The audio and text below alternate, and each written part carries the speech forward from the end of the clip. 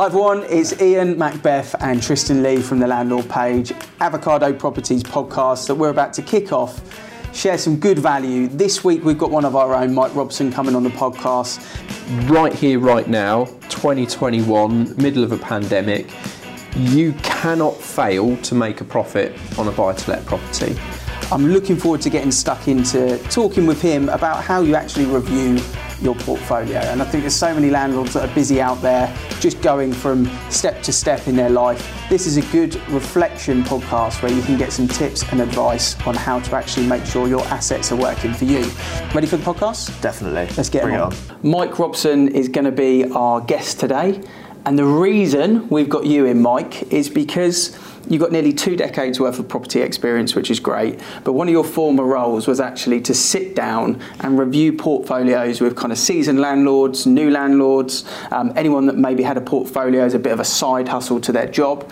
And I guess review that portfolio and actually make sure it's performing for their own personal goals. So I'm excited to get into questions on that. You're a multi-landlord yourself, so you're obviously very up to date with the legislation and that element of things, which you might touch on at some point. But I think what's key for you is you can see both sides. You can see it from a property management point of view, from an estate agency point of view, from the landlord's point of view, and from a property investor's strategy point of view as well. So thank you for coming on. You looking forward to this? Thanks for having me on, I am. Yeah, let's go. Good stuff. Tristan. Cool. So the ultimate question I need to ask you, which we ask on every single podcast, which I'm sure you're aware from other ones, but why did you become a landlord and a property investor? Well, as Ian said, I've always been working within the property industry, and there was a point where I played a board game called The Rat Race, which is it's a teaching game which teaches you how to build income outside of your own job income, so your own salary. And the aim of the game is to build more income outside of your salary than you earn from your job, which means effectively you can give up what you do, which inspired me to stop spending money on cars, booze, fun, excitement, and put my money into something sensible, which I could then use to take cars, booze, excitement. So I wasn't using my own money to have the things that I wanted. I was using money that was being generated by investments. It's a great way to kind of kick off your life at an early age, because I would imagine you were probably, late 20s, something like that? Mid-20s, yeah. Mid-20s, yeah. And at mid-20s, a lot of people are very much focused in stuff and things. So to get an income value and an income source going is great. And that's why we do this podcast, is to talk about how people have done that and also get people thinking about could they do that as well. So we'll get straight into questions. And what I'm really excited to ask you is, for someone that's got a multiple property portfolio, it could be 2 properties or more, could even be 1 potentially, and they're kind of using it, let's say, as a bit of a side hustle to their job, much like what you were talking about. How would you, if you sat down with them, actually review the efficiency of that portfolio, and how would you look and make sure that it's actually ticking the boxes required to get their end goal? Because I would imagine everyone you spoke to had a different goal, a different theme that they were working towards. So how did you review it for them? What questions and what processes and techniques have you picked up over the years to do that? I think the case for the majority of people is, whether they own 1 property, 3, 5, 7, 9, however many it is, the properties never shout at them, and it's never in the forefront of their mind because they've got kids, they've got jobs, they've got commitments, whereas the properties will just look after themselves, or their property manager will look after them, other than the odd broken washing machine, this sort of thing. It never shouts at you at 7 o'clock in the morning that you're paying too much on your mortgage. Your mortgage company will just keep taking your money. So the point of doing a portfolio review and sitting down with someone for an hour or 2 hours and looking at every single aspect of the ownership of their properties is to make them stop in their tracks and look directly at the numbers, look directly at the properties, and take some time over it. Some time. It's only 2 hours of a year, so it's a tiny percentage of your time. But I know for a fact, out of landlords that I deal with, people don't take that 2 hours of a year to just sit down and think, is this property still doing what it needs to be doing? Is it still working how it needs to be working? And do I know what the most competitive mortgage rate insurance deal is for this property, I can guarantee 99 out of 100 landlords don't know. This is probably in the same way if you were talking to a business owner and the business owner had a coach, you would say you need to spend some time to work on the business. Absolutely. So it's a way that you can sit down with people, ask a couple of key questions, and then actually get them working on the portfolio, I guess, which I would imagine with all the landlords you talk to, everyone's going at 100 miles an hour. You probably don't know a lot of landlords, I would imagine, over the years that you spoke to, maybe Tristan, that do that on a consistent basis. Is that fair? Yeah, when you're speaking, I had to agree on that, really. The amount of landlords I speak to, they just don't. And I think it's good to, like you said, sit down and assess all those different avenues and work out where their money's going, where they can invest more and reinvest in property, essentially. I think it's a great strategy for that. And yeah, I definitely don't see it enough. It's what an estate agent should be doing, because landlords look to use an estate agent because they want the weight taken off them. So the estate agent will say, yeah, it's no problem, I'll do it. I'll take the keys, I'll do the viewings, I'll do the references, I'll do the contracts because I know you don't have the time to do it. Well, along with that, I'll take 2 hours of a year to go, okay, well, your property's worth this, rented for that, you've got capital appreciation of this, your mortgage rate is that, this is what we can improve on, or everything's working, absolutely every box is ticked. That's all that you need to do. But nobody does it. What was the common theme that you would find from the meetings? You know, if someone's got 3 to 6 properties and they're looking at it to create end of life wealth, effectively, you know, when they hang up their boots in their profession, they want to be in a position that those properties support them for the rest of their lives. What were the common things that you were finding that you could help people with as some quick wins, some quick tips? It was often out of date mortgage rates.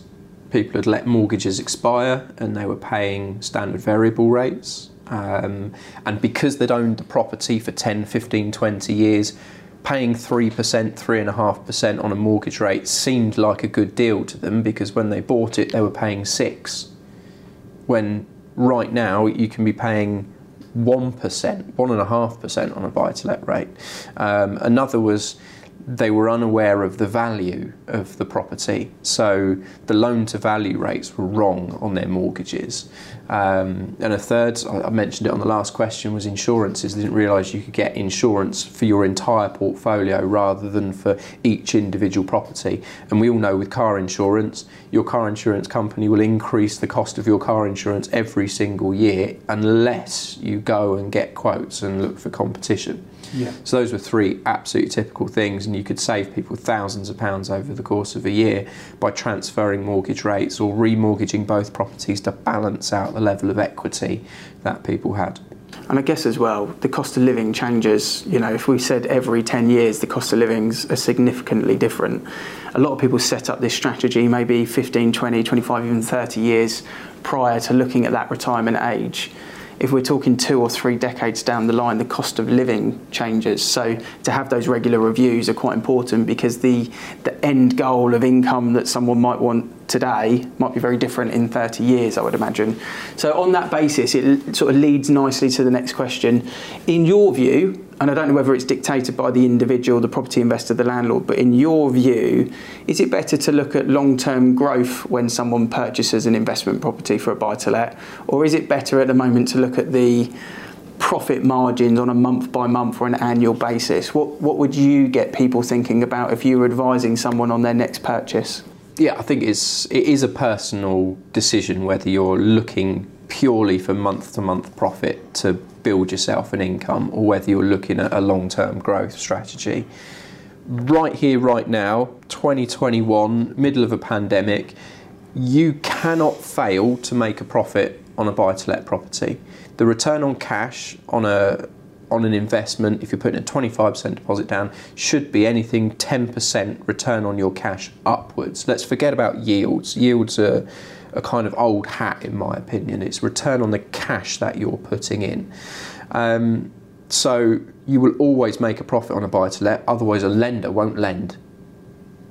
That's what they're looking at. They're looking at, is this a viable business loan to us? So if it's not profitable, then a lender's not going to lend, and you can't start anyway. But mortgage rates are so low at the moment, you cannot fail but make a profit. It just comes down to how much profit do you want to make. My personal feeling on it is profit is nice, and as I said, the profit I have on buy-to-lets, it gets reinvested in the properties and it pays for things that I have. So I don't have a cost to having cars or this or that or the other, because it's covered by the profit I have from my buy-to-lets after I've reinvested in them. My buy-to-lets are there in essence for a pension plan, so they have to increase in value. So when I look to pay them off at retirement age, one sells and it pays for all the other buy-to-lets in the background. Mortgage is clear, and then my pension's built without me having contributed month to month to month to month to month like you do in a private pension plan. And it's you're in full control of it at that point as well. You can make the decision based on the equity growth. So in reality, the answer is both, but probably slightly dictated by the speed in which someone wants to build a portfolio, I guess. Yeah, absolutely. There's obviously my buy-to-let properties are pure residential homes for people. You can go to a higher risk strategy. You can look at student lets. You can look at HMOs. Student lets and HMOs are for people who have got the time to do it, and for people who are really looking to drive profit rather than capital appreciation 9 times out of 10. And would you say the run-of-the-mill landlord you deal with, Tristan, is someone who is in that same bracket? They're looking at property, they've got that extra cash in their savings.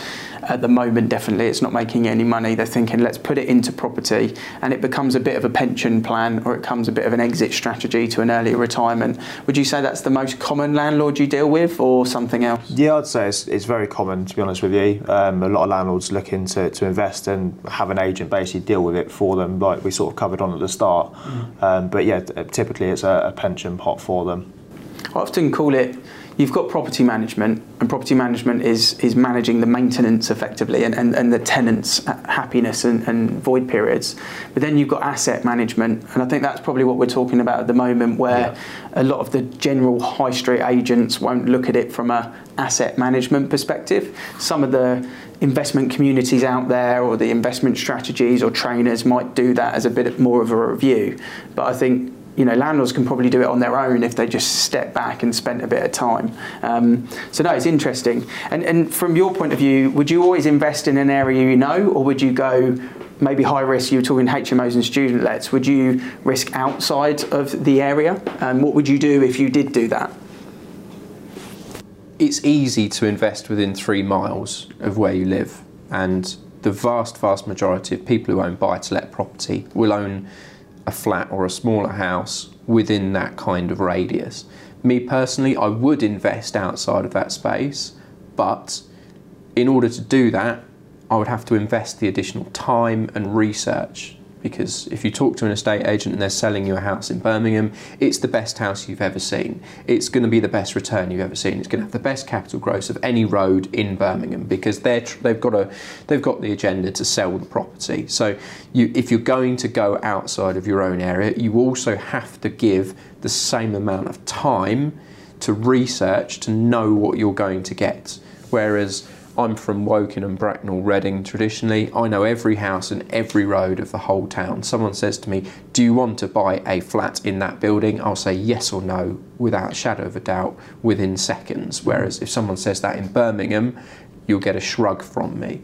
And right here, right now, I still have a job, I run a business. I don't have the time to go and spend all of that time researching sold prices, researching capital growth, researching investment into the area, researching the demographic of people who live there, the companies that employ the people who are likely to move in, the people that are likely to move out. So yes, I would look out of the area on a long-term basis, and I would encourage people to look at different areas, but only if you've got the time to do the research yourself. I would never trust other people's research, because everyone's got an agenda. Yeah, everyone's going to sell to you in one way or another. And what would be the key things that you would say, Tristan, that you would ask a landlord to research if they were going a little bit outside of the known to them? What types of things do you think is the best thing to them to look at? Are they looking at areas, are they looking at schools, are they looking at tenant demand, train stations, nature, type of property? What would be the sort of top 3 that you would advise them on? Yeah, I think every area is going to have its own selling point on that basis. I mean, typically we cover Berkshire, and a lot of them's a lot of good schools, a lot of family orientated areas. So schools is obviously a main thing for a lot of people with renting. So schools is definitely one.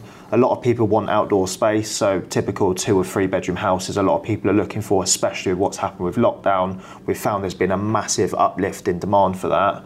And transport links, because although people are working from home, a lot of people will still have to potentially commute when things do go back to normality with going back to the office, although a lot of people are working, but they still have to attend meetings every now and then where they need to commute into London or whatnot. So I'd probably say schools, outdoor space and transport links. You do have the other benefits of, like you said, universities, so when you've got your HMOs and stuff like that, but we're seeing more family searching as opposed to student lets locally. Okay, and that will help with the void periods reducing as well. In terms of the equity growth, touching back on that, Mike, from your point of view, advice that you would give to landlords at the moment, because it is a market that a landlord could be greedy potentially with the amount of options they've got from a tenant perspective. But what advice would you give to a landlord, not maybe looking to invest today, but that's got 1 or 2 properties, it's coming up for renewal, maybe the tenants decided to buy a property themselves. What advice would you give to them in that situation? Because it's quite a key moment, I think, at the moment for landlords. Yeah, I think if you're looking at a landlord who's got a 10, 20, 30-year plan to hold a limited amount of properties, yeah, rental prices right here, right now are much higher than they were 2 years ago. Do you want to cash in on that? Well, everyone's going to say yes. I want more than I used to have. That's fine. But there's no need to be greedy, because if you're looking at holding it for another 10 or 15 years, if your next tenant stays for that full 10 or 15 years, you will see higher income because of less changes, less maintenance costs, etc., etc. So bear in mind what your plan is. If you're looking to just get a new tenant in and sell it in the next 2 years, then by all means maximise the income, because if you're then selling it on to another investor, they will be able to borrow more against the property because the mortgage company will lend them more based on the income. So it's very much dependent on what your plan is over 2, 5 and 10 years. Makes total sense. And for someone that's looking to, let's say they don't own a property at all at the moment, they might own a residential, but they've got a pot of cash and they're thinking, right, now's the time for me to invest in property. Interest rates are dirt cheap. The market's obviously booming at the moment. Tenant demand is as high as it's probably ever been since all of us have been in the industry, which is great. So it seems like a secure way to make money. And like you say, the security is the bank is not going to lend on it if it's a poor asset. So you kind of can't go wrong if you get to the mortgage offer point of view. You'd like to think, touch wood. For that individual that's now thinking, right, I'm ready to look at buying my first property today and then maybe over the next 6 years get to a point where I've got 2 or 3 in the portfolio, what would be the first place you would ask them to start? Not necessarily with the property, but you mentioned research. What would be the first place you'd ask them to start if you were kind of reviewing this future portfolio rather than an existing one? Yeah, I'd ask them to write down in a few sentences what they're trying to do, what they're trying to get out of it. And that will just flow down, well, what type of tenant do you need to attract? And if you want to attract that type of tenant, what type of property do you need to buy to attract that type of tenant? So what is it that you're actually looking for? If you've got your pot of 60 to £100,000 sat in savings with 0.001, which I think is the current savings rate, then effectively you are losing money on that because of the rate of inflation at the moment. So you have to act, otherwise that 60 to £100,000 is effectively being devalued every single day. That's the harsh truth of it. Will property go up in value over the next year, 2 years, 3 years? Honestly, we don't know. There's no reasons inside the industry to say that property values are going to stop are going to slow down even at the moment. So it will take a shock from outside the industry to change that. What would I tell people to do? Do some research, as we said. Where in your local area is public money being ploughed into? So anywhere public money is being thrown in by the million will reflect in house price growth. It is a guarantee. Makes sense. So where is the council investing? could potentially dictate where you should be investing. They're building a brand new secondary school on your doorstep. That will bring house prices up. They're building a brand new shopping centre in the town next door. That will bring house prices up. It will outperform other towns, guaranteed. Makes a lot of sense. We've witnessed that in a lot of places though, haven't we? If you look at Crossrail along that, prices shot up across those roads. Bracknell Town Centre with the shopping centre. Look at Reading, how Reading developed 20 years ago from a small town into a regional centre when the Oracle was built. Huge companies followed. Basingstoke from a small town to a regional centre when Festival Place was built. Bracknell when the Lexicon was built. House prices raised almost 20% in 1 year when the steel structure started being built at the Lexicon. The proof's in it. I think it goes back to that profit versus equity growth. You could regionalise that quite easily, because you could go up north, you could go to the Midlands and probably make more money on your asset on a month-to-month basis. But then you could look at the equity growth in an area like Sheffield, for example, and say, well, actually, my 155 grand purchase that I bought 10 years ago is now worth 162, 180, whatever it may be, whereas investing in Berkshire, Surrey, North Hampshire, Buckinghamshire, places like that, you probably would see over 10 years a fair old increase on your purchase. Yeah, I think people look at percentages and say, well, my property's gone up by 10 or 15%, and when you're regionalising it, that's a red herring, because 10% in Bracknell is probably £35,000. 10% in the northwest might be as little as £8,000 or £10,000. And when you factor in your costs of purchase, remortgage, just general admin, that gets eaten away really, really quickly, whereas £35,000 takes a long time to eat that profit away. I like it, makes total sense. There's a lot of value in there. I mean, the quick things that I've got to just recap on that I've jotted down that hopefully people would take some advice from you on, Mike, is to review your assets regularly and remember what your goal is with your portfolio, to work on the business, work on the portfolio. What is the return on cash? Almost move percentages away, because they're a bit of a red herring. Move the yield percentages away, the areas that we just mentioned about. What is the hard review of cash? Look at it from pounds and pence. Yeah, just remember, your cash in there, you might have 25% of your money in there.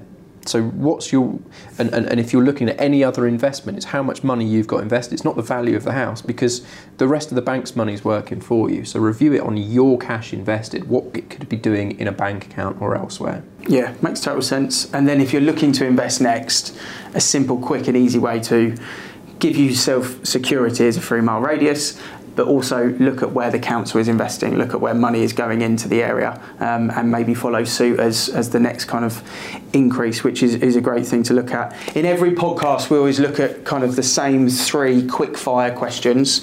Tristan's going to throw them at you. We're looking for 60 seconds up to 2 minutes max as an answer. What have you got for us today, Tristan, for Mr. Robson? Question number 1 is, what's going to happen next in the property market? I alluded to it earlier. The answer is there are no signs within the housing market right now that will change its course other than upward prices being forced because of demand and supply. Something from outside will have to come and knock it to stop the constant march of price increases. Okay. And then the next question is, if you invest in the perfect investment, what does that look like to you? Me personally, as I said, I have normal families, residential buy-to-let. So the perfect buy-to-let for me, because I work hard, my job takes up most of my time, is something that has a consistent monthly profit, consistent high capital growth, and doesn't trouble me on a daily basis. Okay, great. And that sort of goes in line with the next question, really. But what is the best advice you can give to a landlord and an investor? Searching for a property, look at some specifics. We've just gone through 2 summers in a row where temperatures have been over 35 degrees.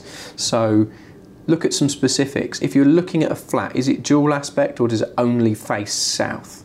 Because you're going to have some hot cooking tenants in that south-facing apartment and they're going to move out fast. buy a dual aspect apartment, they're going to have airflow and they're going to be happy and they're not going to move out at the end of that summer.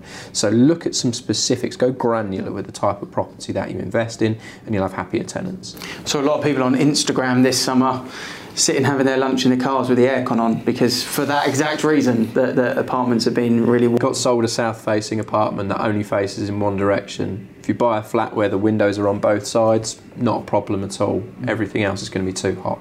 No, love it. Some great value there. Hopefully people have taken a lot of good notes, and if anyone's got any questions that's watching this, we do this without any sales pitch. We do this for the people that are watching to get value from. They can obviously reach out, they can comment on whatever social platform they're watching it on, reach out to Mike, Tristan or myself, Ian, and thank you for your time. Thank you for sharing some of your experience. It's been a good one. I've enjoyed that, Tristan, have you? Yeah, I have. Thank you for coming on.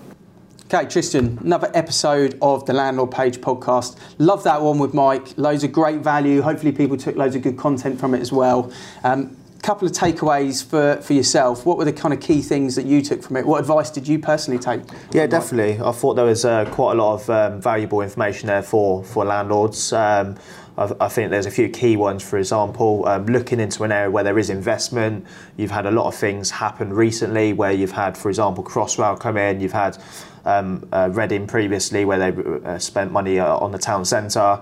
You've had Bracknell town centre. Many different areas where there's been investment, whether it's schools, whether it's the local area, has proven prices to increase. So if you're looking for growth in your property, that is the ideal scenario for that. So look where there's investment. And I think the other key thing for me as well is if you're looking to invest in an area, most people invest close to home because they know the area. If you're investing out of area, do your research before and have the time to do it, because the agent's always going to tell you it's the best road, it's the best investment, when realistically it may not be best for your goals. So do your research beforehand, and then if you're happy, look into it, and if not, do more research. Two sound pieces of advice, and from my point of view as well, I kind of thought, don't underestimate the value in a simple investment. There's so many property investors out there that are maybe trying to really maximise the small margins, the percentages, and making a real complex investment, which sometimes is good, but actually when you're working on a day-to-day basis, you've got a family, don't underestimate the power of that convenient investment. Family home, no void, minimal void periods, less headaches, equity growth, good margins, and just let it do its thing and make you money. And I thought that was a really good, sensible strategy for a lot of people out there that are maybe looking for the next golden nugget, when actually that simplicity sometimes works really well. So if anyone that is watching has got any questions for either myself or Tristan or Mike, and you want a portfolio review or you want some techniques and some advice, you can comment below. If you think you know someone that would add some value from watching this podcast or listening to this podcast, if you're listening to it on the podcast channels, then please share it with them and review. And we always enjoy just having a chat with good, sensible hosts that can offer value to you guys. So, Tristan, until the next time, thanks very much. It's been a pleasure. I'm flicking through YouTube and through Spotify. I don't think there's a podcast or a video channel on YouTube that landlords can land on where they're not being sold something. I mean, it'd be the first time any estate agents ever asked that question, but why not ask that question to a wider audience? Estate agents have the knowledge there, but they don't seem to share it. You can do different episodes based around someone that wants an exit plan or someone that's just starting their portfolio. The rules change every year, but why not just open the floor out and just say, well, is property even the best investment out there? And tax advice is a big thing, especially with everything that's changed, capital gains tax and obviously your stamp duty costs that you need to pay and whatnot. People don't realise what they need to prepare for. We build a podcast and we build a YouTube channel, somewhere that landlords